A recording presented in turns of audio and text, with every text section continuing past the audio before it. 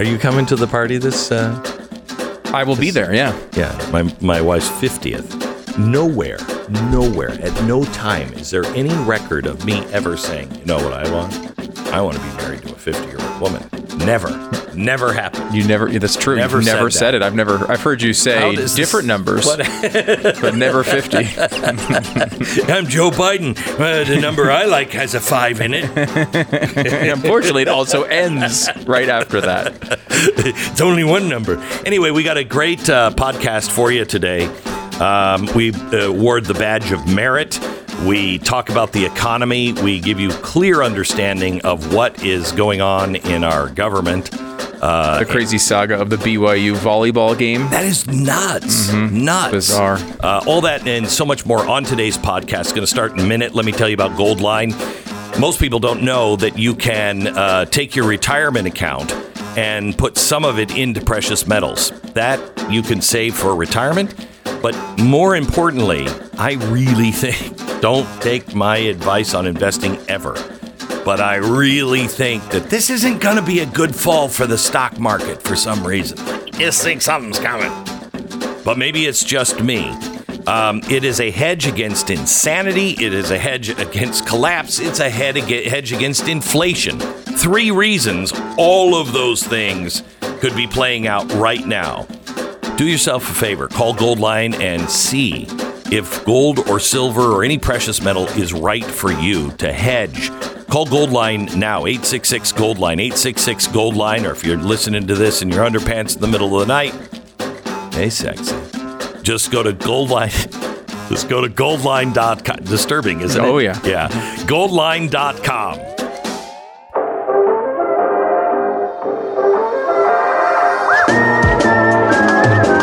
You're listening to the best of the Glenn Beck program. Hello and welcome, especially to those listeners in San Diego. It is nice to be back on in San Diego, the Patriot, 1360 AM. Thank you so much for listening. Brand new radio station, first day.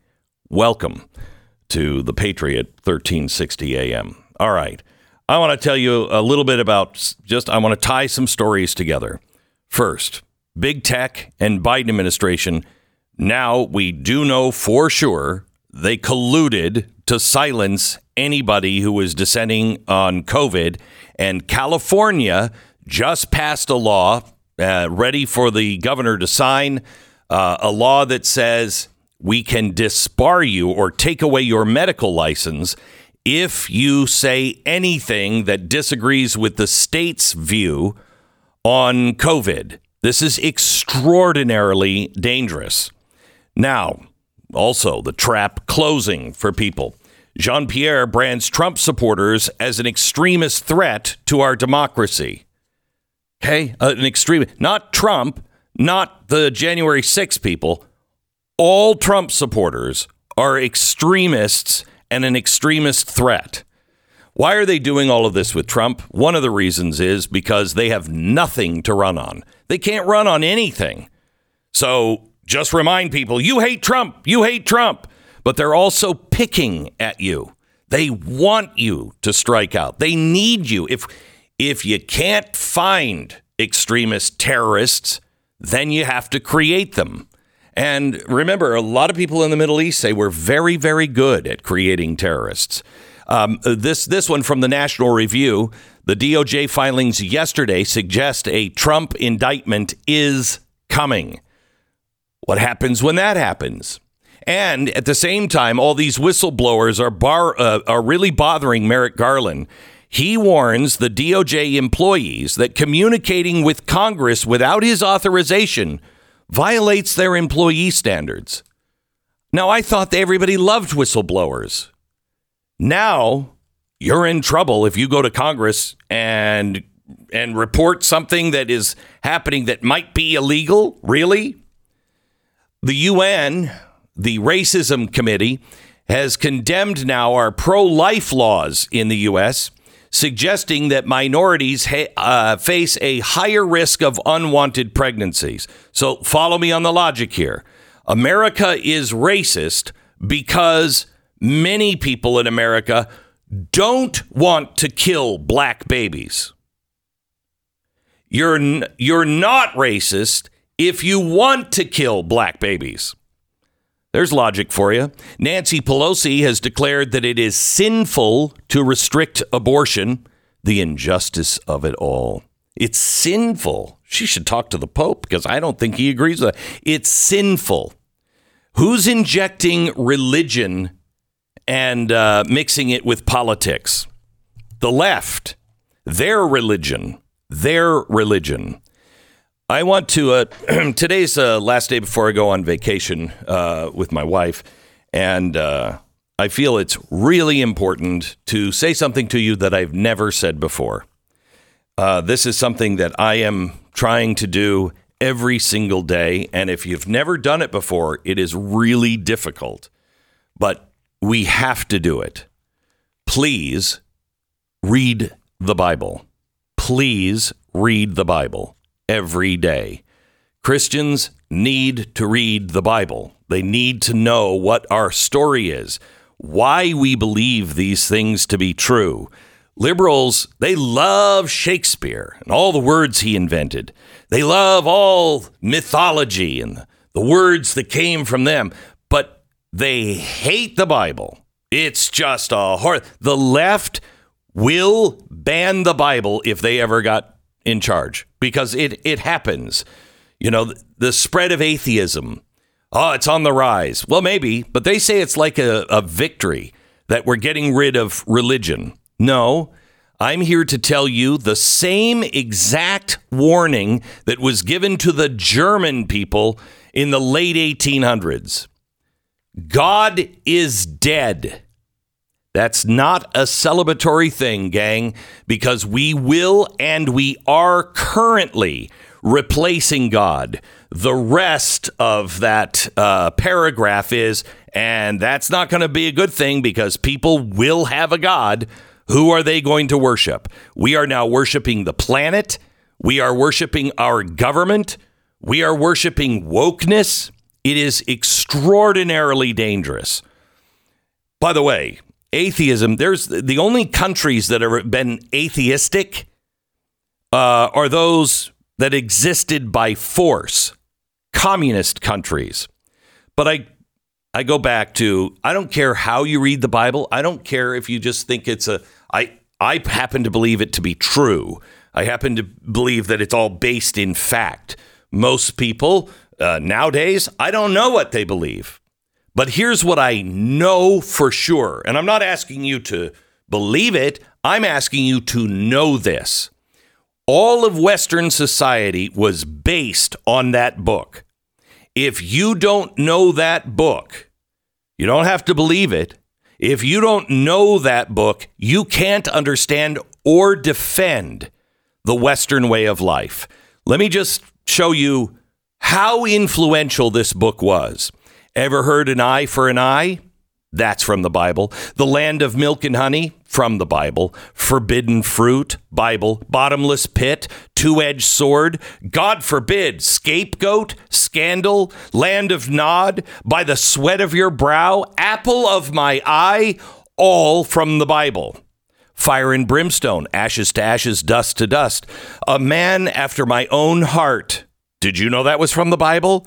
I have a broken heart. I'm at wit's end. He bit the dust.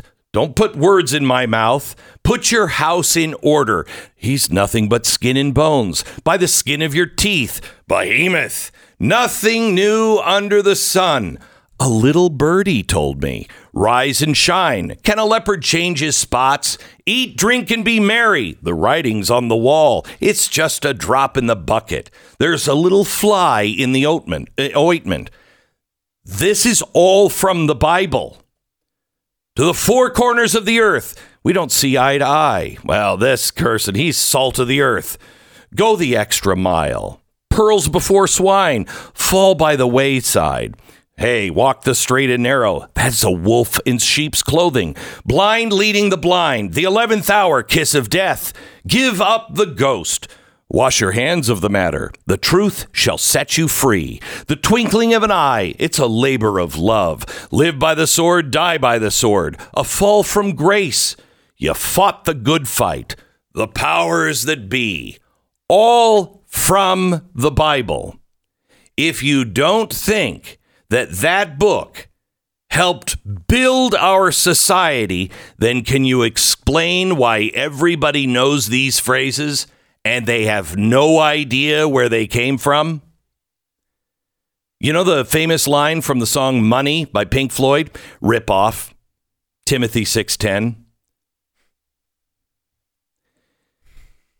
Teddy Roosevelt said, "No other book of any kind ever written in English has so affected the whole world of a people." How did it do it? Literary masterpiece written by uneducated men. The Bible is the best-selling book of all time. Between 5 and 7 billion copies have been sold.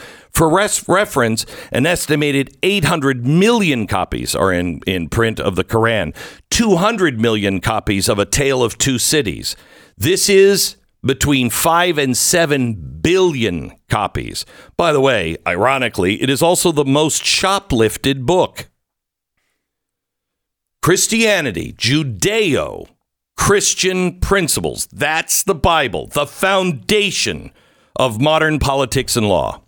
Leviticus 25:10, proclaim liberty throughout the land unto all of the inhabitants thereof. You know where that comes from? Yeah, I know, the Bible, but also the Liberty Bell.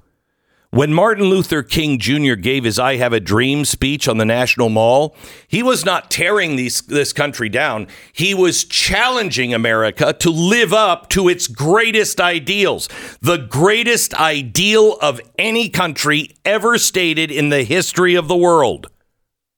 The things we used to find self-evident.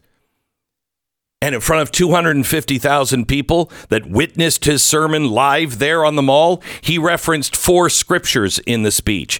Amos 5:24, Isaiah 44, Psalms 35, and Galatians 3, verse 28. Without that book, freedom as we know it would not exist. Plato talked about it 300 years before Jesus came to earth. Yes, but democracy is nothing without the political freedom that book and Christianity gave to us. The right to a fair trial. Sorry, that comes from the Jewish part of the Bible. In fact, what's really weird, all of it is the Jewish part of the Bible. Anyway, Deuteronomy 19:15, that's a fair trial. Exodus 21, verse 23 through 25. Our law's insistence on witnesses, 2 or more witnesses, comes from the Bible. You can't have fair trials without this book. Can't. You know what happens when you try to destroy the Bible and you stand against things like that? You start to have trials like we're having now in the public, like we just talked about at the volleyball tournament with Duke University. What happened there? You don't have any witnesses. None. No video, no evidence, no witnesses. Guilty. That's what happens when you get away from Judeo-Christian principles. The left's obsession with destroying Judeo-Christian principles and our religions, it is one and the same with their obsession of destroying Western society, because you destroy one and you destroy the second. Just for anybody who hasn't read the Bible, please, I am not a Bible thumping guy. I'm a guy who has struggled my whole life to read it. And I'm asking you, please read it. Let me remind you, Daniel 7:25, because what's happening reminds me about what he wrote about the Antichrist. And he shall speak great words against the Most High, and shall wear out the saints of the Most High, will wear out the saints of the Most High, and think to change times and laws. What? How do you change times and laws? And they shall be given into his hand until a time and a times and the dividing of time. He's changing times. Are you able to keep track of time? Because I'm not. You able to do that? I used to be able to go, oh yeah, that was just a year ago. I can't tell you what was a year ago or 2 years ago. I've completely lost the ability to recall time. It's almost as something's happening and there's a changing of time and times.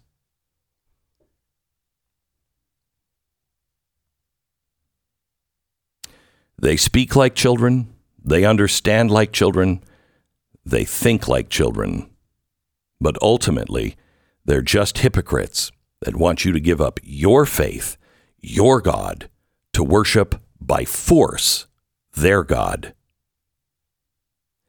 They may be able to evaluate the appearance of the sky, but they are certainly not able to recognize the signs of the times. Hopefully, you will. You're listening to the best of the Glenn Beck program.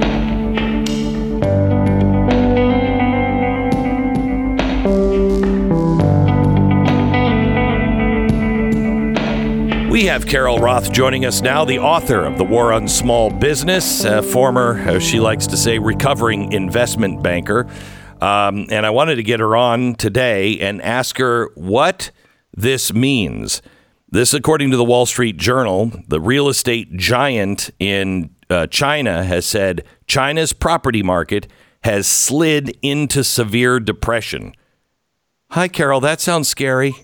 Hi, Glenn. Happy September. What a great way to kick off the last 4 months of the year with a big depression in China. Right. What does it mean? So China is basically a giant mess. Obviously, outside of their demographic issues, outside of the fact that they're not really an emerging market anymore, and that's putting pressure on their manufacturing, they have this sort of confluence of things going on. The COVID disruptions, they have heat and water power issues that are basically rationing energy. They have youth unemployment at 20%. And then they have this property bubble that has bursted. So basically, China did something similar to what we did. It was a communist version of what we did here leading up to the Great Recession financial crisis, where they just plowed a bunch of cheap money into creating lots and lots of real estate. Not like ghost cities, not lots of real estate. Yeah. Whole cities that had no one in them. That literally in the middle of nowhere that nobody wanted to live in. And then the prices of everything just started to get out of control. One of the things that is a little bit different about, well, there are a lot of things that are a little bit different about China, but one of those things is that housing is about 70% of household wealth. People who have money, that the middle class, they don't trust the stock market there, which they should not. And over 90% of households in China actually own their residence. So that compares to about 65% in the United States. So a huge, huge amount of the wealth of the middle class is tied up within real estate. And the property has gotten crazy. Like in the major cities, it's about 50 times the average income. In a crazy place like New York, it's about 10 times the average income. So you can see that has really gotten completely out of control. And we all knew that it was unsustainable. It was just sort of a question of when. Chinese policy and then all of these other events kind of came together at the same time. And now, like we suffered through, 20 years ago, they are going to have to endure the same thing. But, with a different tenor, because it's a communist country. China owns the bank. They have the whole middle class is sort of involved, and their wealth is tied up in this. So this is a major issue for the Chinese economy. I will tell you that this should strike everyone as more than a little odd. It's not odd for us to see protests in front of banks. Yeah. In China, That is akin to protesting the Communist Party. They've rolled in with tanks and soldiers, and people are still protesting. That shows how unhappy people are with what's going on. Because in China, as I understand it, please correct me if I'm wrong, here we go out and find a house, then we go to a bank. In China, you go to a bank, you get a loan, you start paying on that loan, and then you go to a builder, and it might take 5 years, but you're paying on that. And what's happened is these builders went bankrupt, and all these people have been paying on this loan, and they, lose their money? Yeah, I mean, there's actually reports of people living in unfinished homes. So as you mentioned, the middle class in China, they've started to band together, and they're basically saying we're not paying our mortgages anymore. And you have to remember that China has implemented their social credit system, and one of the dings for social credit is not paying your debts, which your mortgage would obviously fall into. So the fact that they are willing to stand up against the Communist Party, against this social credit pushback, just goes to show, as you said, just what a complete disaster this is for the Chinese people and the government. So President Xi, he is elected one more time. I think it's in November, isn't it? Mid-October. October 16th, yeah. So he's running for re-election, and he did change the Constitution that he could be dictator for life, but only after this election. When Pelosi went out, the word is from people that I know in China that are high up in the banking world, that do business in banking over there, that they've been watching their press very closely, because there's half of China and the leadership, they don't want Xi. And so some of the reports that came out when Pelosi was going over, where they said he's gonna shoot that plane out of the sky. They made all of these demands or expectations of Xi, knowing he couldn't do it because humiliation is one of the worst things. Weakness is horrible in China, and so they set him up to be weak. How does this play in his election? Well, we would assume that there would be fair elections. Obviously, that's in question even in the United States. It certainly is not the case in communist China. And so I think that being entrenched in the party, even though there is pushback, I think it would be a giant surprise if he wasn't elected again. Okay. And I do think that censorship has played a big issue in this. Part of the reason I've been told that they've had these COVID lockdowns is because they're trying to control information not let people talk to each other, not let people in the country to let the real tenor of what's going on out into the broader population. So there are a lot of people in China who, even though they may be upset about this one particular thing, don't really have a scope on the real story, and who knows what they're being told. That's unbelievable. This story leads me to something here in America. Bank of America has just started a policy that sounds very familiar, except race is involved now. 0 down payment for mortgages for first-time buyers.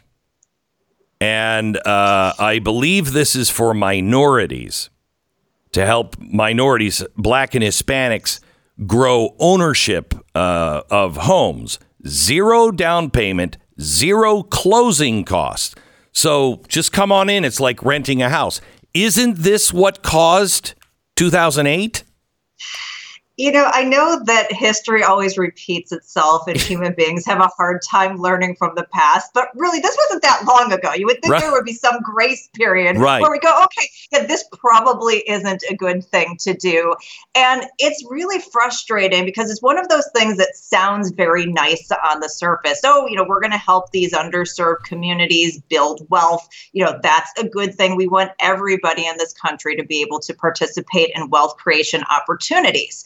The last way that you do that is at a point where we're having a top in the housing market. The Fed is raising rates. We're heading into a recession.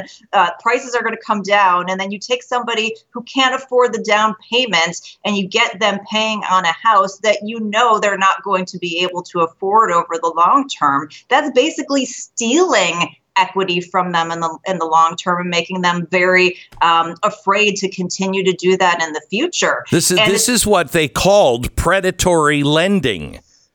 And it's being pushed, I'm sure, by the government.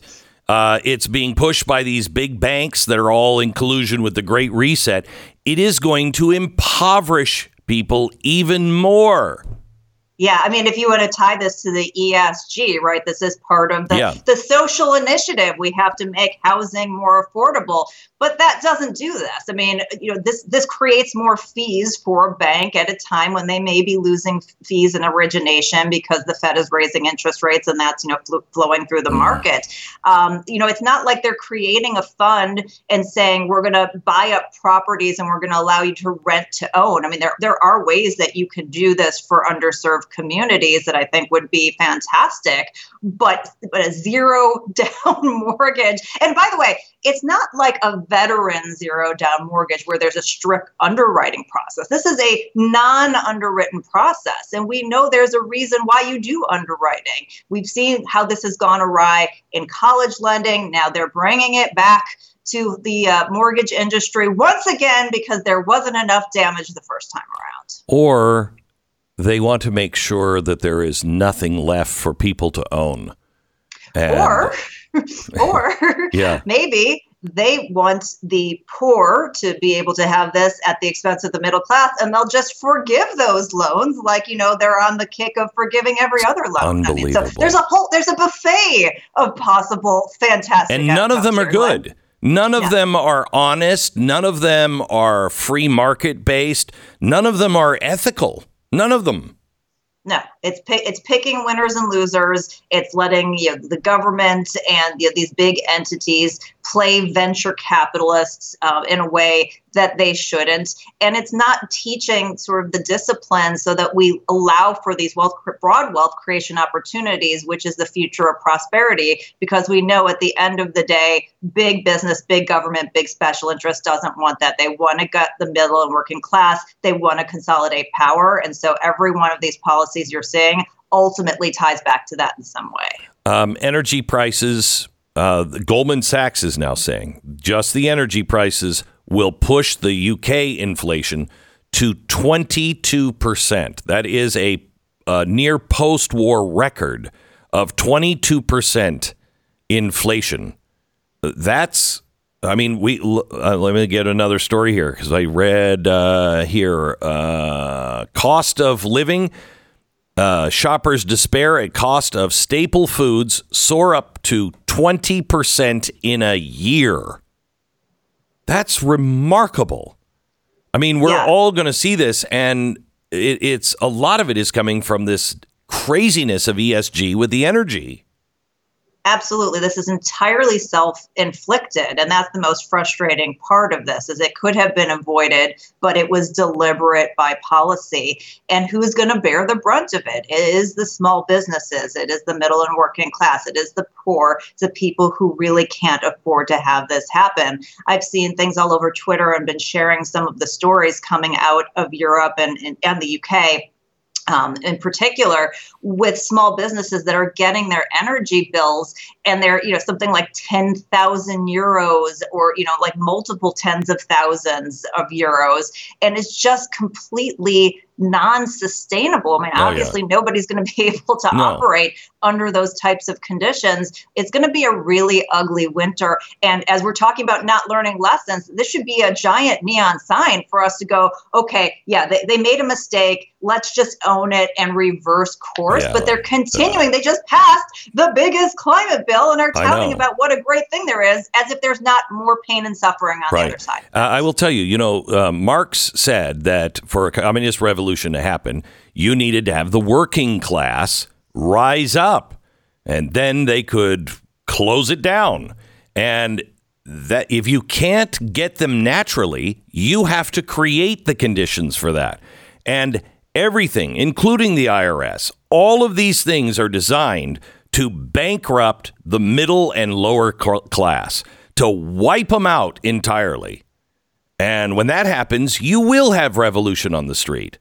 It is. Go ahead. You will own nothing, and you will not be happy, because as we have seen throughout history, those that don't own anything are not the people who are happy. Yes. Thank you so much, Carol. Appreciate it. Another uplifting segment. Yeah. Well, one of these days it'll turn around. One day we'll have good news. Yeah. I promise. One of these days. Yeah. All right. Thank you so much. I appreciate it. One. You bet. You're listening to the Best of the Glenn Beck program.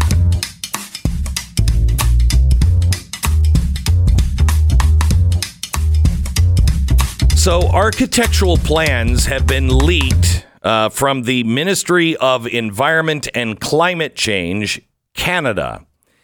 They are building now, under the Trudeau administration, a new facility in Winnipeg.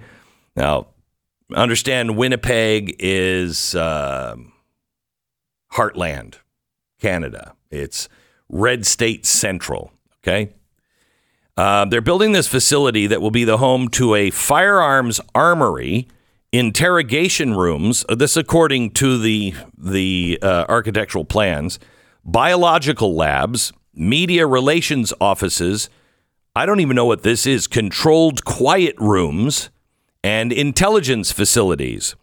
The plans were drawn up by a firm in Winnipeg, and they kind of open a window into what climate enforcement looks like in Canada. Down the hall from the proposed firearms storage rooms are several evidence rooms, interrogation suites with adjacent recording rooms. According to a recently posted Indeed.com ad up in Canada, the ministry is searching to recruit a battalion of climate pollution officers, with the name of the group, the Environmental Enforcement Directorate. Doesn't that sound a little communist, just that? The entire facility is 50,000 square feet. It will house hundreds of ECCC staff. And the Impact Assessment Act is what gave it power. This passed in the final days of Trudeau's majority government, and it gave sweeping power to ministerial enforcement officers. But nobody knew what that was. It was just in that bill, kind of like, the bill we just passed. Nobody really read it. Nobody knew what it was. The IIA empowers agents of the Ministry of Climate Change to enter premises without a warrant to verify compliance or prevent non-compliance with the Climate Change Act. Trudeau's climate police can enter any location that affects the environment to take photographs, access computer systems and communication devices, and direct any person to put any machinery, vehicle, or equipment in the place into operation or shut it down. They may also prohibit entry or access to the location entirely. Got it? Knock, knock. Who's there? We ask the questions here. That is the new climate police. Now, the armory is in Winnipeg, heartland of what? The agricultural region of Canada. Now, this came out just a couple of days after this climate agency dispatched a bunch of the climate enforcers, and they were accused of trespassing on private land in Saskatchewan, trying to collect nitrogen samples. Nitrogen. Oh, that's fertilizer. According to the landowners who confronted the federal agents trespassing on their land, they were told that the purpose of them being there was to test the water in the farmers' dugouts and measure nitrate levels. And they didn't need a warrant to do that because they were the climate police. Trudeau's government recently announced a policy to reduce the use of fertilizer on Canadian farms by 30%. This policy is widely being criticized by those greedy farmers across the country and by provincial governments in the western provinces, with opponents saying it will cripple Canada's food supply, which is exactly why the farmers are protesting in Europe. This coming at the worst possible time for food supply. You know, if you wanted to reduce the surplus population, if you believed that humanity was a blight on the earth, that the earth just couldn't handle all of these people, is there a better way? Is there anything that is out of line with that kind of thinking? Are they doing anything that would stop the death of thousands, millions of people? Or are they adding to the chances that we kill millions of people? You know, your friends and you have to start understanding that that's not a radical question. What have they done to help the average person? Then make a list. What have they done that actually hurts the average person? The IRS in our country is going to be used to hassle and shut down and impoverish small business owners, the middle class, and the lower class. This is not going to affect, millionaires and billionaires unless they have a conservative bent.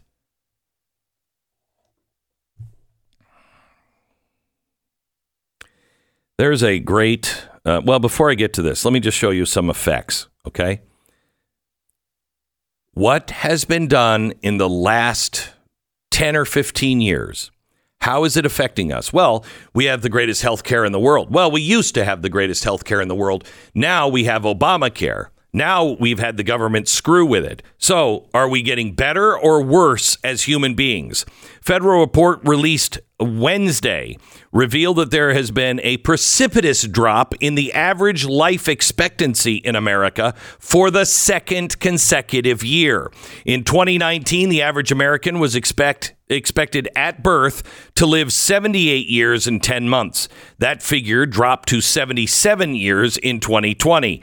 Now the life expectancy for the U.S. population stands at 76 years and 1 month, the lowest it's been since 1996. When I was a kid, my grandfather died at about 65 or 67 years old, and that was old. It's going to be old again. Is it getting better or worse? Well, let's ask the food banks. The food banks all across the country say the demand for food at the food banks is inflation that is destroying households, and it is worse than the worst part of the pandemic, when people weren't working, didn't have money. Californians, is it getting better or worse? Californians urged to avoid charging electric vehicles. Well, didn't your state just say that they're banning the sale of gas-powered vehicles by 2035? What magic fairy dust are they going to fart out of Gavin Newsom's ass that is going to produce all the magic energy that we're going to need? Oh, by the way, California is also wanting to take over the fast food industry. They just passed a bill that Newsom will sign that will create a council to dictate wages and working conditions for fast food restaurants. One of their goals is to make sure that the minimum wage for fast food workers is $22 an hour. $22 an hour. Wasn't Bernie pitching for 15? So now we're 50% above we Bernie. We are 22. We're 22. Why? because California has the highest poverty rate of any state in the union.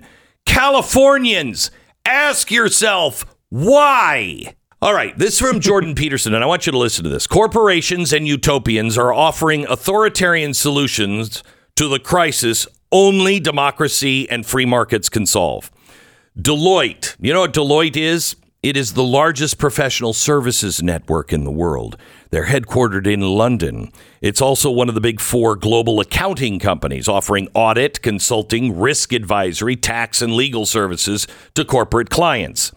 With 250,000 professionals operating on those fronts worldwide, and as the third largest privately owned company in the U.S., Deloitte is a behemoth, a word that came from the Bible, by the way, with numerous and far-reaching tentacles. In short, it is an entity that you should know about, not least because such enterprises no longer limit themselves to their proper bailiwick, but consciously or not, they have assumed the role of counselors and believers in unchecked globalization, whose policies have sparked considerable unrest around the world. Jordan Peterson continues. If you're seeking the cause of the Dutch agriculture and fishery protests, the Canadian trucker convoy, the Yellow Jackets in France, the farmer rebellion in India, the recent catastrophic collapse of Sri Lanka, or the energy crisis in Europe and Australia, you can instruct yourself by the recent pronouncements from Deloitte. While not directly responsible, they offer an insight into the elite groupthink that has triggered these events, into the cabal of utopians operating in the media, corporate and government fronts, wielding a nightmarish vision of environmental apocalypse. In May this year, Deloitte released a clarion call to precipitous action trumpeting the climate emergency confronting us. They called it The Turning Point, a global summary.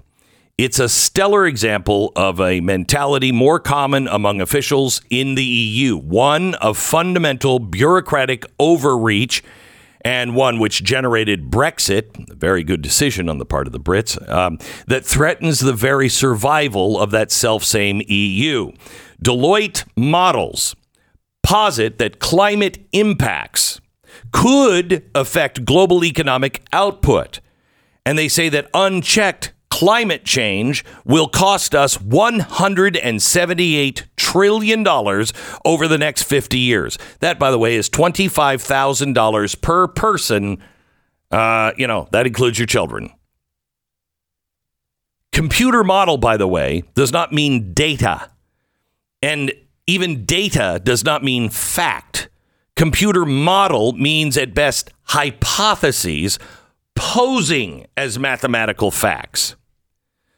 Valid authority, Jordan Peterson says, needs to rest in the people. Truly valid structures of authority are local, not centralized, for reasons of efficiency and emergency. This must not become the generation of yet another top-down Tower of Babel that will not solve our problems, just as similar attempts have failed to solve our problems in the past. Ask yourself, are these Deloitte models, which are supposed to guide all the important decisions we make about economic security and opportunity of families and the structure of our civil societies, are they accurate enough even to give those who employ them any edge whatsoever, say in predicting the performance of stocks? The answer is no. And how do we know? Because if such accurate models existed and were implemented by the company with Deloitte's resources and reach, Deloitte would have all of the money. So why is this a problem? Why should you care? Well, Jordan Peterson writes, the saviors at Deloitte admit that there will be short-term cost to implementing their cure, which is zero emissions. This, by the way, is a goal identical to that adopted last week by the delusional leaders of Australia. Here's the confession couched in bureaucratic doublespeak from the Deloitte consultants. During the initial stages, the combined cost of the upfront investments of decarbonization coupled with the already locked-in damages of climate change would temporarily lower economic activity compared to the current emissions-intensive path. So these godlike figures attempt to justify this by saying those most exposed to the economic damages of unchecked climate change would also have the most to gain from embracing low-emission future. Really? Tell that to African and Indian populations in the developing world that have been lifted from poverty by coal and natural gas. Think of this. Existing industries need to be reconstituted as a series of complex, interconnected, emission-free energy systems, energy, mobility, industry, manufacturing, food and land use, and negative emissions will be executed. Well, gee, wow, you said they were a series of complex, interconnected systems. That sounds not difficult. That sounds impossible to do quickly. What are we thinking as a globe?